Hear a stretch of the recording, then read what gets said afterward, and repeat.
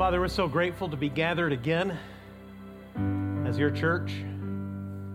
To be a church, the word literally means that we have assembled, that we have come together, and we've done so in your name. And we miss all the people who can't be here this morning. I pray that you would bless them and keep them safe wherever they are. Thank you for those who are joining us online. And Lord, in these circumstances, fasten our attention on you, and thank you for the truth of what we've been singing, that in you we are loved and secure and safe because your wounds have paid our rescue. We thank you in Jesus' name. Amen. We need a term for the days between Christmas and New Year. I'm convinced of it. This strange, sweet little season between Christmas Day and the New Year. Welcome. If you're here for the first time, my name is Bruce Garner, and this is an unusual Sunday. It's unusual every year, the Sunday right after Christmas. It's especially so this year. It's cold in Huntington Beach, California. Am I right? We got people watching us back east. Tell them how cold it is. We're freezing. It's like 62 degrees. And yes, these are palm trees on my shirt, I believe. I'd like you to open your Bibles, please, in the book of Philippians. And I'm hoping that I can elicit a little bit of participation and a little bit of conversation between you and me, maybe even among yourselves, the people you came to church with, safely there in your little socially distanced pod. Because today we're going to talk about the biblical grace of contentment. Have you been very content in 2020? How's that going? What most of us have experienced in 2020 is a never-ending battle to change our own circumstances and hoping that circumstances that are beyond our control will change again so that we can be satisfied. It's not built for contentment. Nothing in our culture is built for contentment. Much of our economy is based on the idea of making you discontented with what you have. Commerce, constant production, increasingly better goods, the American dream of getting ahead and doing better than your own, doing better for yourself and better for your children. None of these are necessarily bad things, but they're all make it very difficult to be contented. Today, I'd like to talk to you for the first time of the next 3 weeks. I'd like to talk to you about this biblical idea of contentment. We're going to do a doctrinal study in a sense. I will be primarily in one text, but we'll go in other places in the Bible to talk about how we can be content. But first, we need to define our terms. Okay, so without moving around or without much drama that would upset this healthy little safe environment we've created, I want you to think first to yourself, then if you came to church with somebody, talk a little bit amongst yourselves about how you would define the word contentment, okay? First service wasn't too into it, but I'm a stubborn person and I'm pretty determined to make this work, okay? How would you define the idea of contentment, okay? First for yourself, and then maybe discuss the ideas of people you came to church with.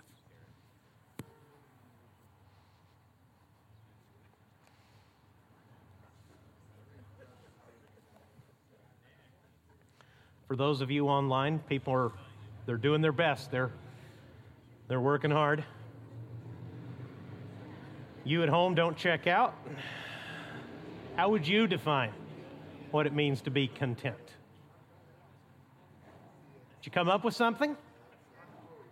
Okay, talk to me. Contentment and happiness, are they the same thing? What's the difference?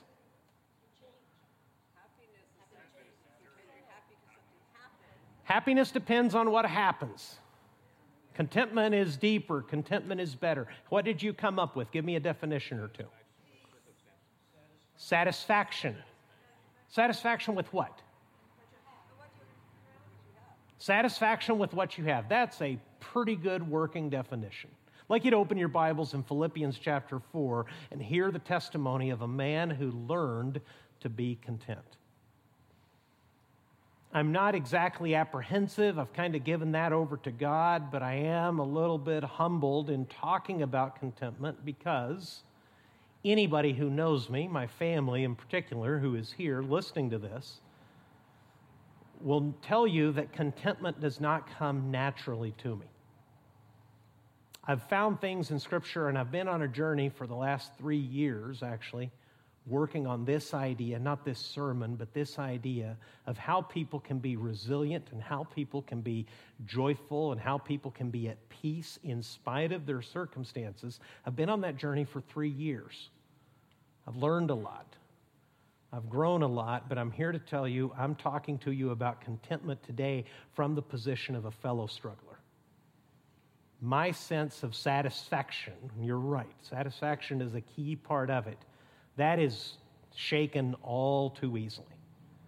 My wife and I have been together between dating and marriage for 30 years now.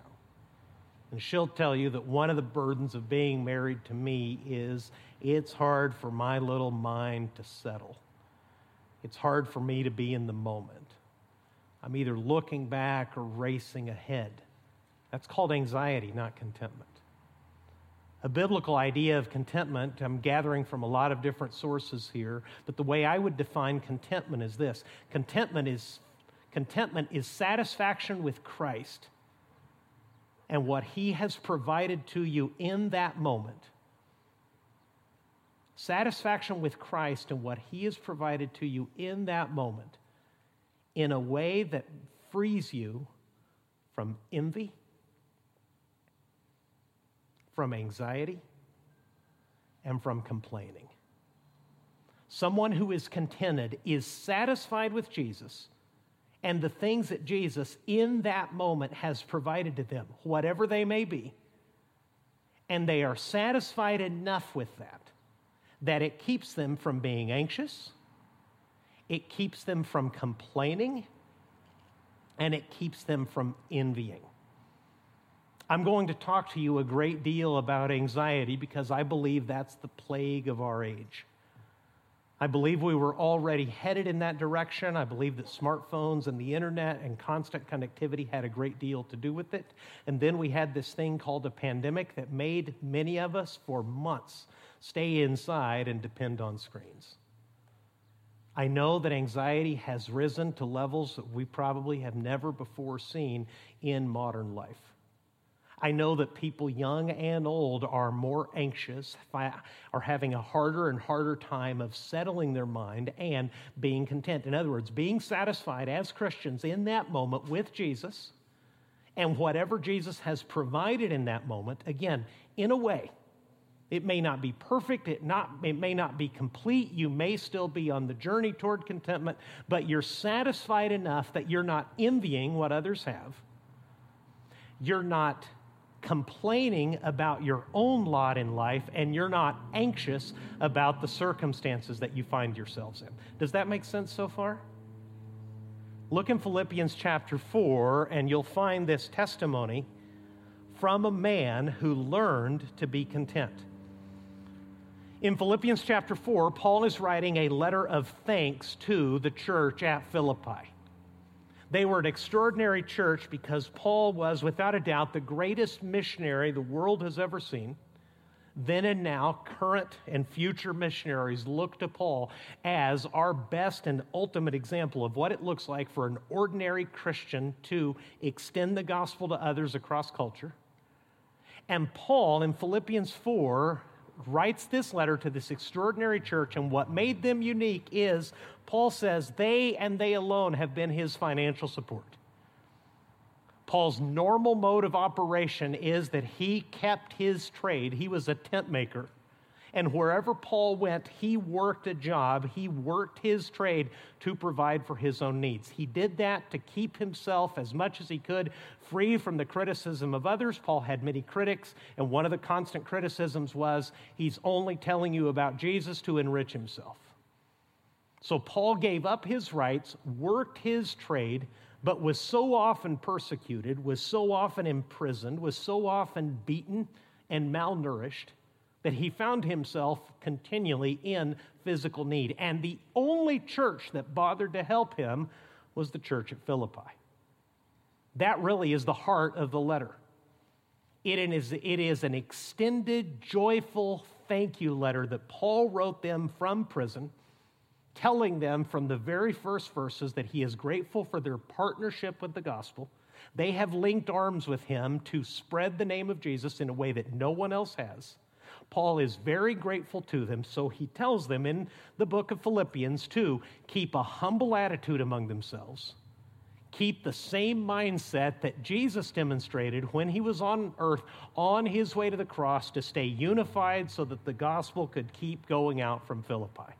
And at the end of the letter, because it's a thank you letter, Paul is going to be very specific and very practical in giving thanks. And along the way, in 2 verses, he says something that, if you understand what he's telling you, is absolutely amazing and very, very comforting for people who struggle with complaining, who struggle with anxiety, who struggle with envy, because Paul says he learned to be content.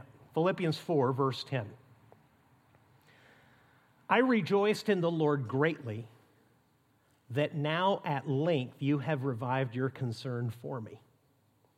You were indeed concerned for me, but you had no opportunity. Not that I am speaking of being in need, for I have learned in whatever situation I am to be content. I know how to be brought low, and I know how to abound.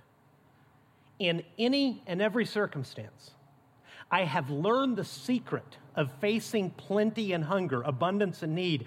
I can do all things through him who strengthens me. Yet it was kind of you to share my trouble. And you Philippians yourselves know that in the beginning of the gospel, when I left Macedonia, no church entered into partnership with me in giving and receiving except you only. Even in Thessalonica, you sent me help for my needs once and again. Not that I seek the gift, but I seek the fruit that increases to your credit. I have received full payment and more. I am well supplied, having received from Epaphroditus the gifts you sent, a fragrant offering, a sacrifice acceptable and pleasing to God, and my God will supply every need of yours according to his riches in glory in Christ Jesus. To our God and Father be glory forever and ever. Amen. I've told you that a biblical definition, pulling from things across the Bible, a biblical idea of contentment is satisfaction with Jesus and what he has provided to you in that moment. Satisfaction that is deep enough, real enough, that it keeps you from being envious, it keeps you from complaining, and it keeps you from being anxious. This, in Philippians 4, from the verses we just read, is Paul's testimony about contentment. We need to understand, first of all, what we're talking about, because nothing in our culture is built to make us content, and a lack of contentment has become, I think worldwide, but especially in the United States, sort of an acceptable sin. That if you're always pushing forward, you're always wanting more, you're never satisfied, not only is that a bad thing, that might actually be a very virtuous thing. You might be the best among us. Let's talk about first what contentment is not. First of all, contentment does not mean that you are indifferent or unemotional. Look in Philippians 4 again in verse 10. Paul says, I rejoiced in the Lord, how? Greatly. I rejoiced in the Lord greatly that now at length you have revived your concern for me. Contentment does not mean that you are unemotional or indifferent to circumstances. If you are utterly indifferent to what happens to you, if you are disconnected from the circumstances of your life, what is more likely is that you are actually depressed, not content. Contentment is that grace that you can receive from Jesus to be in all kinds of different circumstances, especially difficult circumstances, and find yourself, because of him, to be satisfied anyway. Contentment is not a denial of what is actually happening. It is not emotional uninvolvement. It is not indifference. For the last few weeks, we've been talking about the actual true humanity of Jesus. We learn in Luke chapter 2, verse 52, that Jesus, as he grew in wisdom and in stature and in favor, it says, with God and man. When we meet the man Christ Jesus, for instance, in John chapter 11, John has gone to the home of the family that apparently he loved the most on earth, the home of Mary and Martha and their brother Lazarus. And in John chapter 11, Lazarus is several days dead. When he arrives, he has two difficult conversations with both of those women, with Lazarus' sisters. If you go back and read it, don't do it now, but there is a tinge of accusation in what they say to him. They say to him, if you had been here, my brother would not have died. Then Jesus goes to the tomb. Do you remember what we're famously told about Jesus when he stands before the tomb of Lazarus? What did Jesus do? Now that's true humanity. Jesus isn't pretending to cry. He's not like a smarmy televangelist that is crying for effect. I was told once of a preacher who had a note in his sermon notes that said, cry here. Okay? That's fake. That's hypocrisy. That's for effect. That's oratory. Jesus is actually shedding human tears. Jesus is grieved in heart. At the tomb of Lazarus, later in the Garden of Gethsemane, he is deeply troubled in his spirit because he is an actual human being. He is fully in touch with his emotions. He is fully in touch with reality. He is not indifferent to difficulty. That is not contentment. Number two, contentment does not mean, in the same way, contentment does not mean that you deny your difficulties. Look in verse 12. 11 and 12. Not that I am speaking of being in need, for I have learned in whatever situation I am to be content. Count up the negative words that Paul's going to mention here. I know how to be brought low, and I know how to abound. In any and every circumstance, I have learned the secret of facing plenty and hunger, abundance and need. Look through that verse and find the words that describe difficulty in Philippians 4 and verse 12. Do you see them? What are they? The hard words, the words that say that Paul's life is not ideal. I know how to be brought low. I know how to be brought down. Paul says, I have learned how to be humbled. In every circumstance, I have learned the secret of facing plenty and hunger, abundance and need. Paul's saying, I have lived every human experience. I know how to have more than enough. I know how to be well fed and well cared for. I know what luxury is, and I also know what it means to be crushed. I know what it means to go hungry. I know what it means to be in physical need. Please understand, Paul is not denying the reality of his circumstances. He is saying, this is hard. I am being humbled. I have been brought low. I am feeling hungry. Because our culture has lost its sense of moral consensus.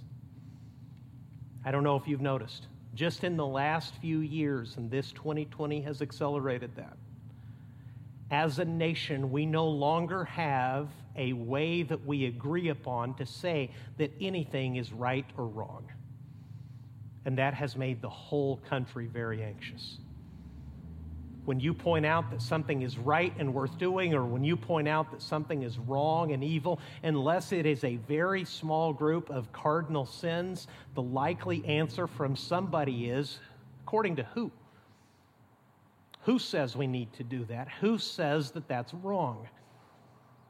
And for the first time in our nation's history, we have really lost a foundation and a compass that tells us which way is north, which way is right, and which way is wrong. And that has created tremendous anxiety because now good and evil practically are being negotiated. They're being campaigned about.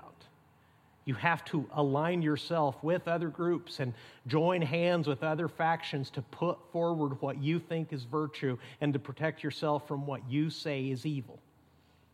And that has made us more anxious, more angry, more envious, more bitter probably than we've ever been, certainly in my lifetime.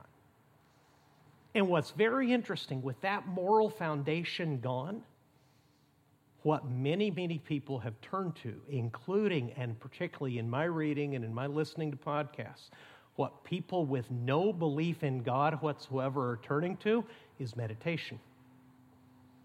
Very public, very angry, very militant atheists reject the very idea of God but are turning to things like meditation. What are they trying to do? In coping with this world that makes no sense, that is filled with injustice, we can't even agree anymore on what is unjust. They are turning inside, they're turning to techniques brought from the East or created from secular therapy to calm their minds, to disconnect from reality, which they find so very painful. I want you to understand that Jesus, the Son of God, become a human being. He lives in reality as it actually is. He is never Pollyanna, saying that all is well when things are actually awful, and he's never overly dramatic, amplifying something that is difficult because he wants the attention. Have you done either one of those things, by the way? A basic component of psychology, I went through this in seminary. They made us take a test, and they told us when it was over whether we had the inclination to fake good or fake bad. And everybody leans one way or the other. People who fake good go through hard times and say, everything's fine. How you doing? I'm doing great. Well, it looks like you just broke both legs. Yes, maybe, but I'm fine. That's faking good. Other people are those who fake bad. They just go through ordinary things, but if you look on their Facebook post, it is the worst thing that's ever happened to any human being. The entire universe has come against me. I don't know if I'll make it out this time. They are prone not to denial, but to drama. Anybody here like that? Please don't point at them if that's someone you live with. I'd like to have a few days off to enjoy my family. Okay? What I'm trying to tell you is the biblical virtue of contentment doesn't depend on denying what's actually happening. When Jesus is in front of the tomb of Lazarus, he is actually weeping. Just because you know the end of the story doesn't mean that you don't cry at the sad parts. And most importantly, number 3, to me, the most encouraging thing in all that Paul has taught us here, number 3, contentment does not mean that you will naturally be contented. Paul is telling you, and he said it twice, contentment must be learned. Look again in Philippians chapter 4. He said in verse 11, not that I am speaking of being in need, for I have learned in whatever situation I am to be content. I know how to be brought low. I know how to abound in any and every circumstance. I have learned the secret of facing plenty and hunger, abundance and need. I can't tell you how comforting it is to me that Paul says he learned to be content. And if you just think through what that means for a moment, what that means is that Paul had moments in his life where he thought to himself, this isn't fair. I deserve better than this. This shouldn't be happening. I wish God would step in and deal with them. I wish I weren't in this situation. I don't deserve this. If Paul learned to be content, there must have been times where Paul himself was stricken with anxiety, made comparisons and was envious of the lot of others, and wanted better for himself, and complained. Sometimes we mystify Paul. We make him less than human. My number 1 Bible reading tip down through the years to you has been to slow down. I want you to see that in the space of 2 verses, Paul makes a humble confession. He says, I have learned how to be content. I wonder when he wasn't. It might have been the first time they bound his hands together to a wooden post so that a Roman soldier could come out and lash him.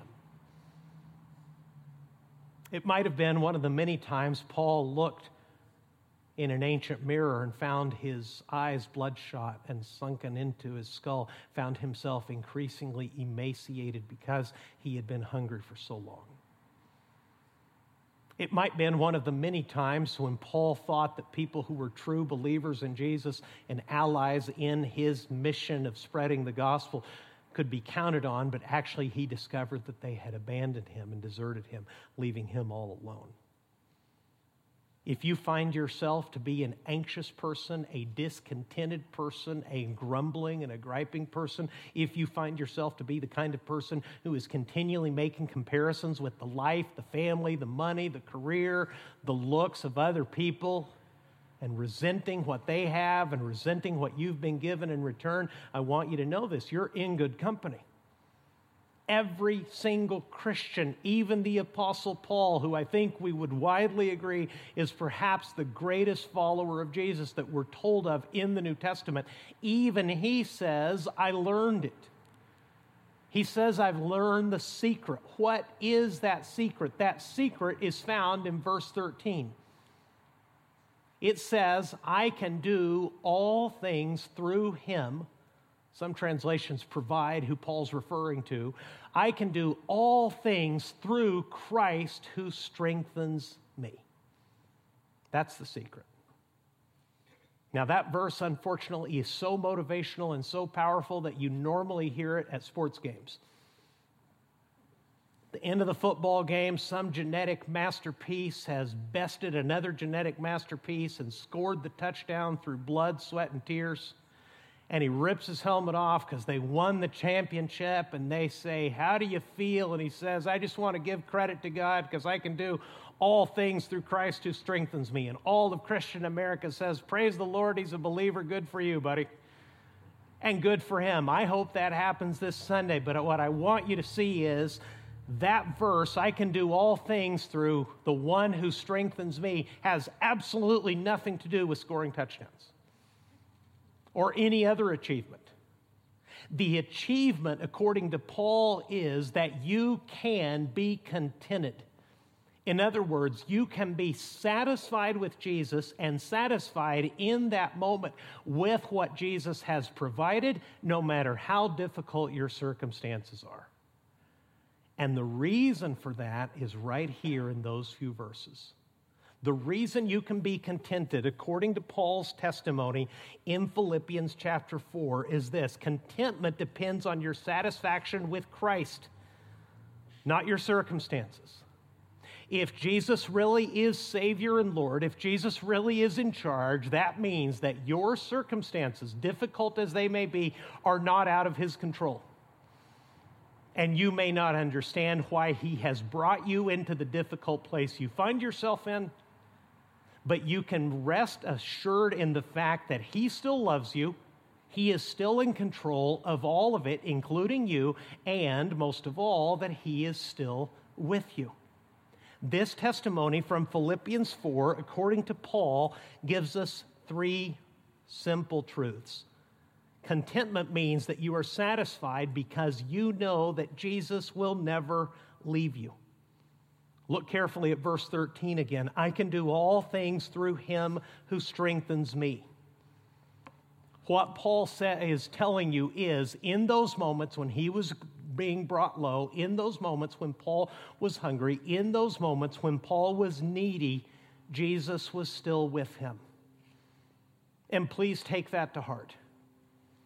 Jesus' final promise on earth, according to Matthew 28, when Jesus gave the Great Commission, He said to His disciples, go make disciples, baptizing them in the name of the Father and the Son and the Holy Spirit, teaching them to obey everything that I have commanded you. And then, those are all instructions. Here's the promise. And I am with you always.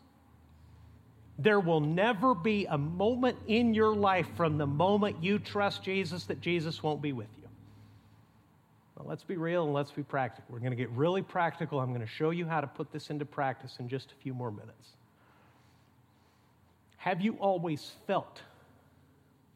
Have you always had the experience in every circumstance that Jesus is always with you? Or have there been moments when He felt very distant and you felt quite alone? Speaking for myself, There have been moments when I've had to rely on the promise because in my experience, I felt alone. I felt deserted. I felt as if no one cared, including him. That's discontentment. Paul must have been there at some moment. But the extraordinary promise is that Jesus can always strengthen you, first because Jesus is always with you. The first thing to remember is that whatever happens to you, whatever you are brought through, you will never actually be alone. What we need to learn to do, and where we're headed next, we need to learn how to cultivate our awareness of what is already true, that Jesus is already with us. Secondly, because Jesus is with us, number two, Christ can always strengthen us. That's right there in Philippians chapter 4 and verse 13. Jesus will never leave you, and secondly, he will personally strengthen you. This is quite a promise. That whatever you find yourself in, whatever you've lost, whatever has been taken from you, this is Paul's testimony. What was taken from him? His freedom. Food was taken from him. Friendship was taken from him. All of his support, everything that Paul loved, everything that Paul depended upon on earth was taken from him. And yet his experience at the end of his life with all the lessons learned is that Jesus was not only with him, but Jesus was strengthening him. Look in 2 Timothy. Let me show you what I mean. 2 Timothy chapter 4, please.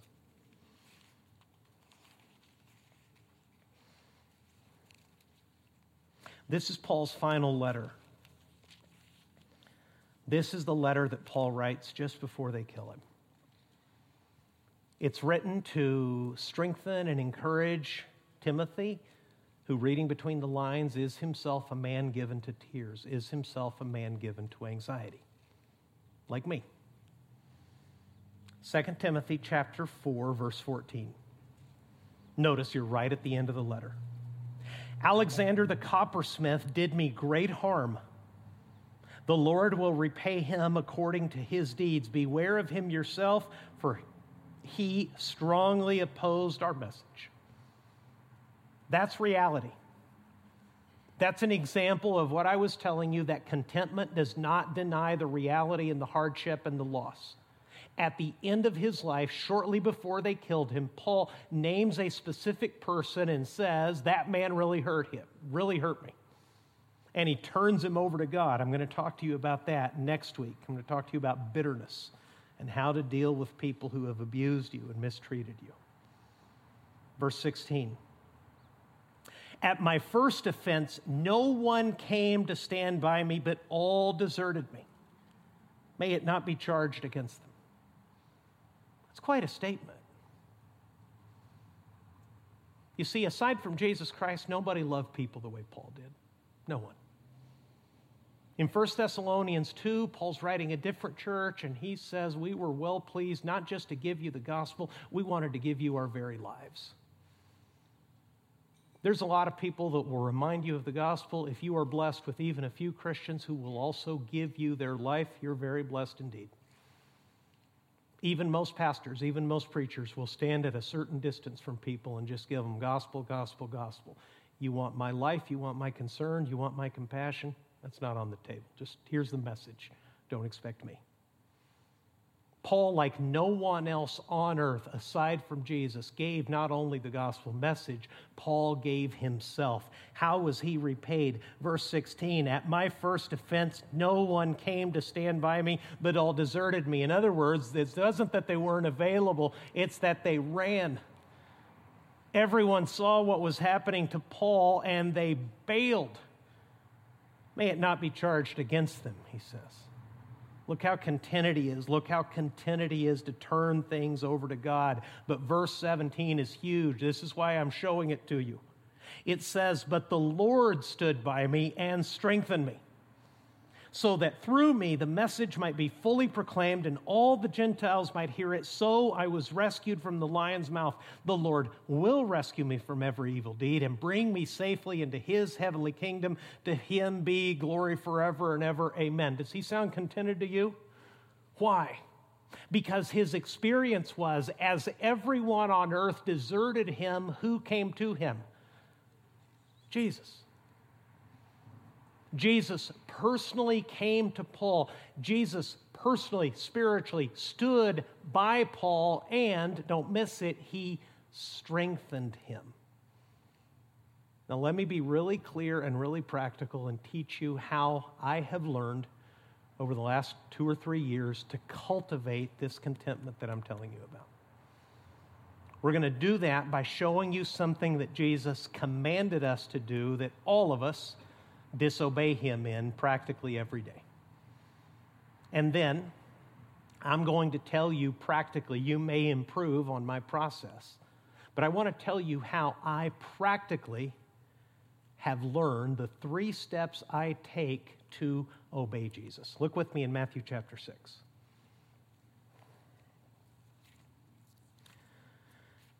Matthew chapter 6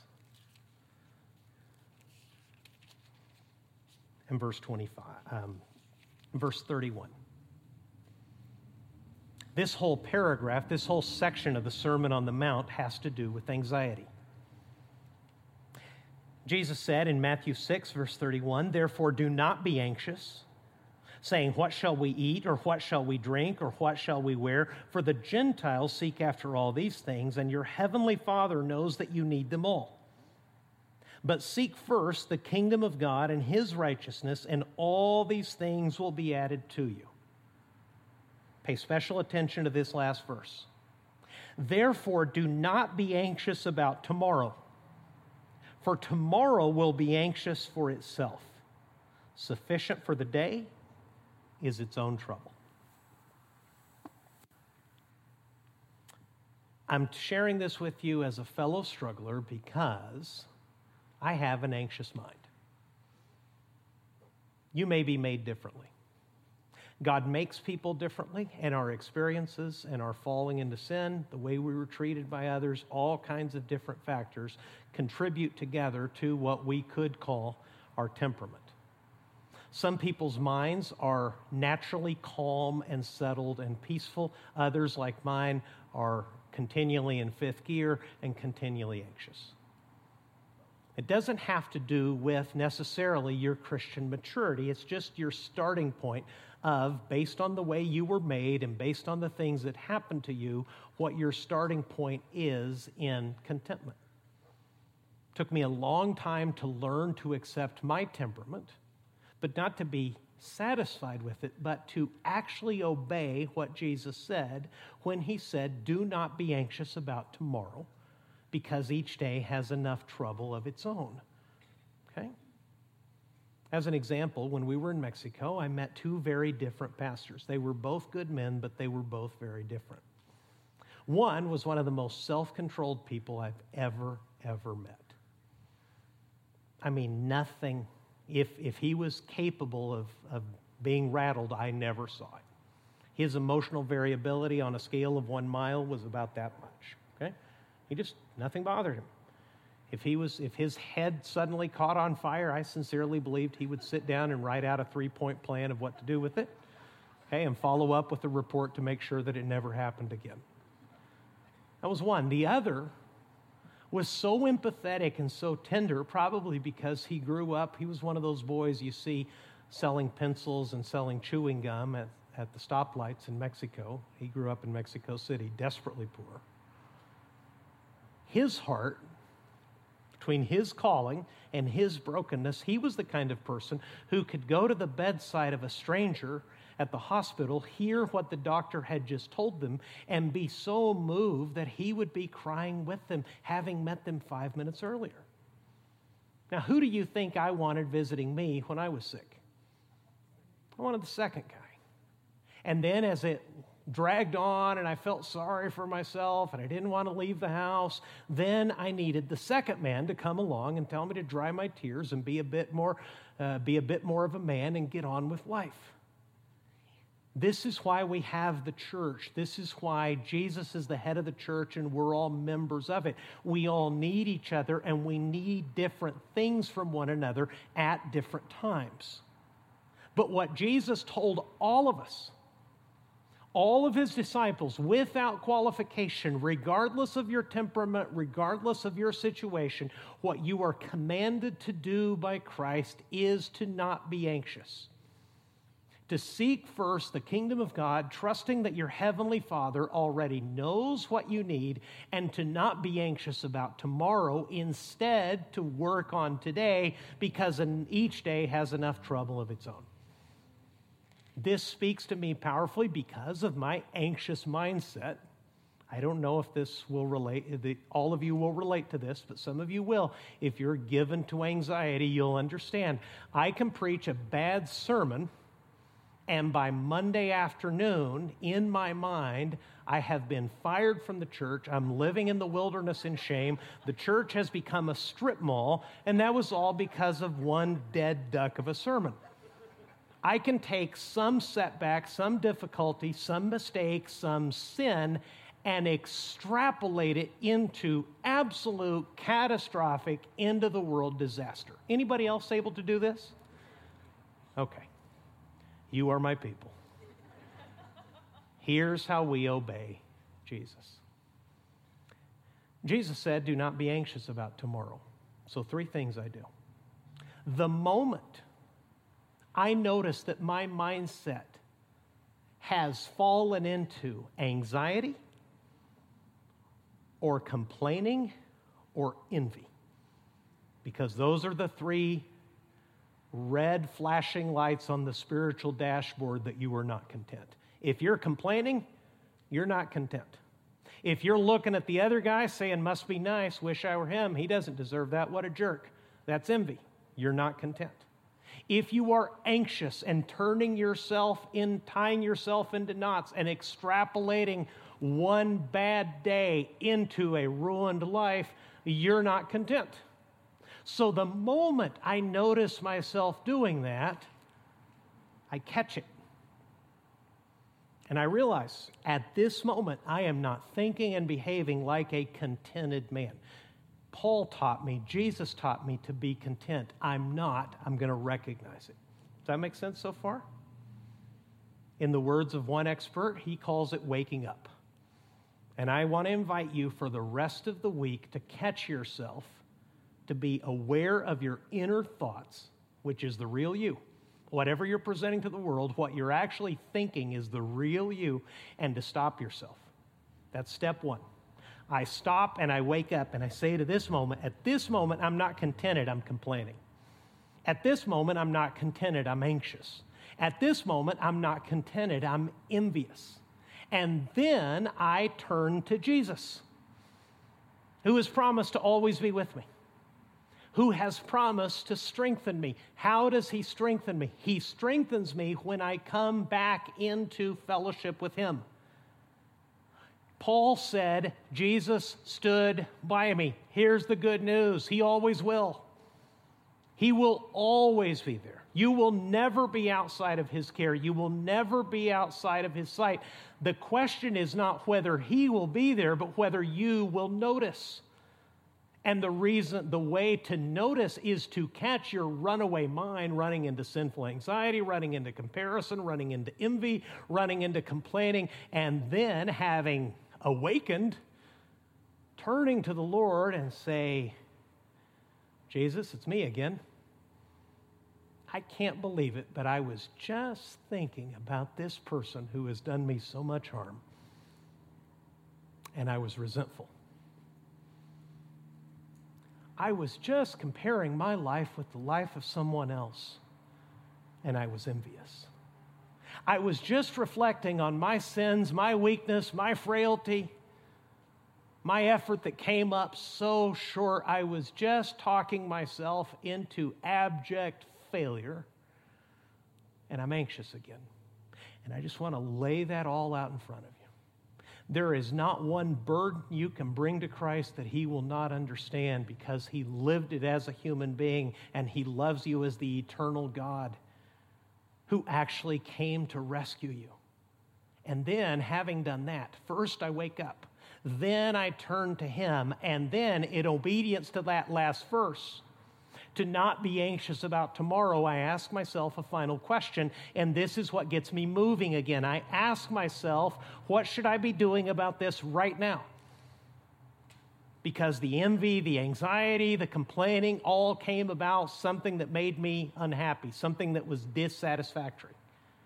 The question then, to get back into life, to get back in the game, to get back in the fight is, what should I be doing about this right now?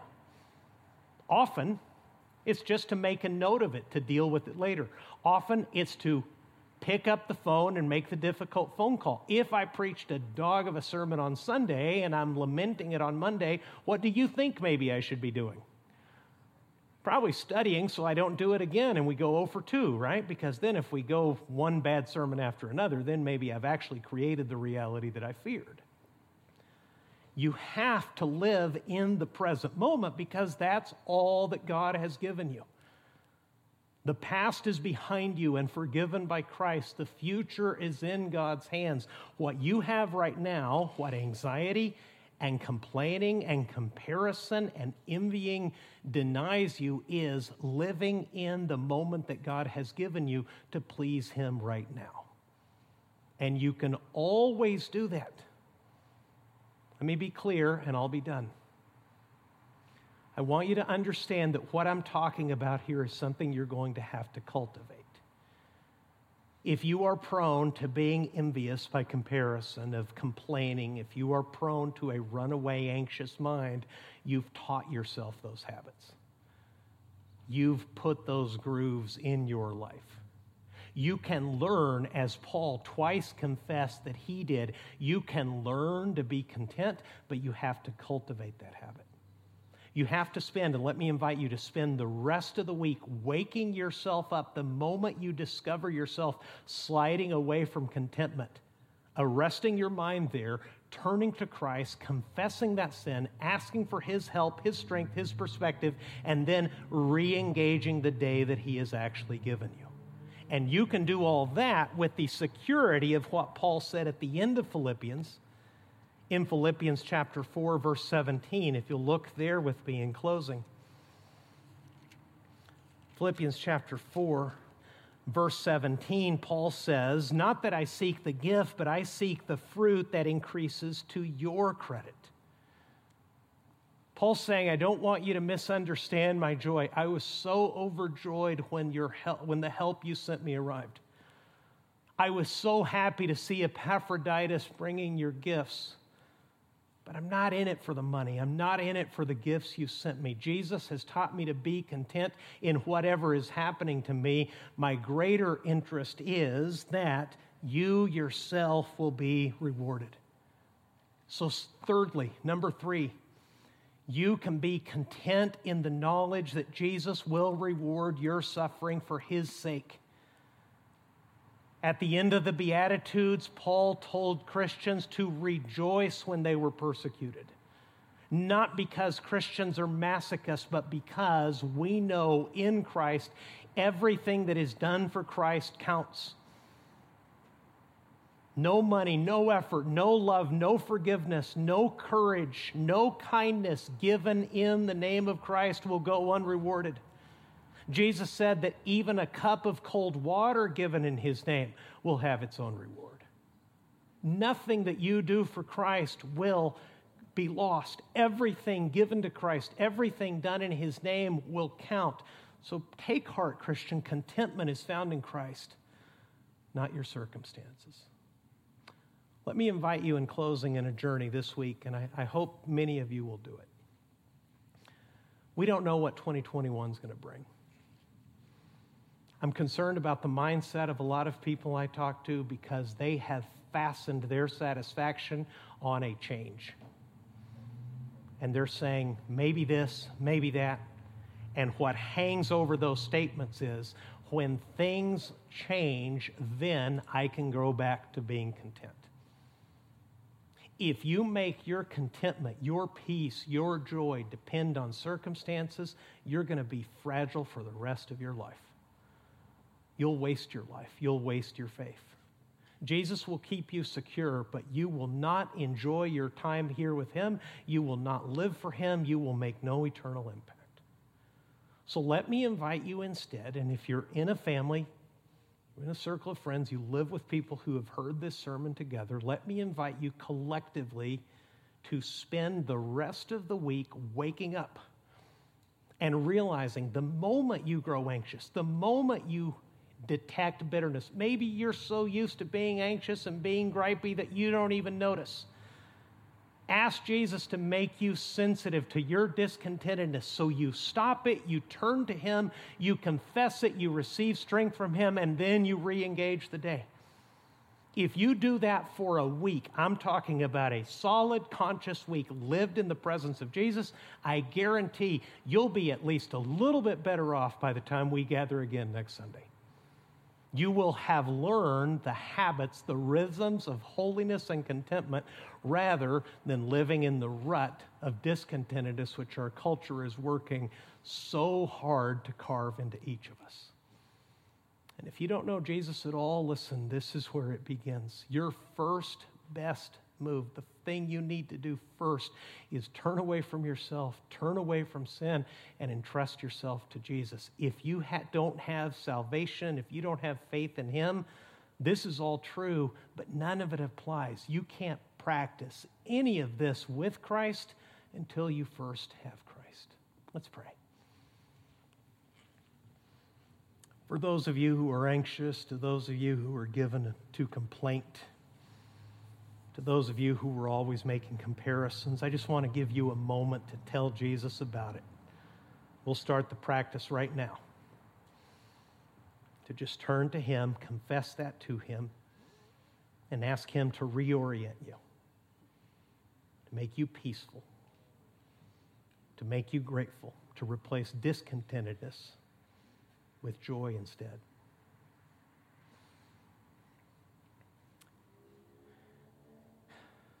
And I make this appeal every week. If you don't know Christ as your Savior, if you're one of the many who's watching us online, or maybe you've been coming to church with us for weeks or months, but you're not sure that Jesus is your Savior, please be saved today. I'm not talking to you about religion. I'm not talking to you about a moral self-improvement program. I'm talking to you about repentance. Turning away from your sin and yourself, confessing to Jesus, agreeing with Jesus that you have sinned, and asking Him to save you. If you do that, I pray that you text us and let us know. Send me an email if you prefer. If you're here in person, fill out the card. It's in your bulletin. Let us know that today you stepped toward Christ in faith. Christian contentment really is possible. Paul learned it. So can we. Jesus, make it so. May we this week walk so carefully with you day by day, moment by moment, that we find ourselves surprised to discover, in place of our weakness and our anxiety and our complaining, to find instead your peace and your strength.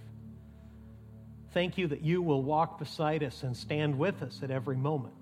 You have promised never to leave us. Just give us, Lord, the consciousness and the habits of mind to continually turn to you, because you are always there and you alone can let us live far above our circumstances. I pray it in Jesus' name. And Crosspoint said, amen. God bless you, folks. I may not see you for the rest of this year. It's that time of year to make that corny dad joke, and I apologize. I'll see some of you, I'm sure, but if I don't, Happy New Year.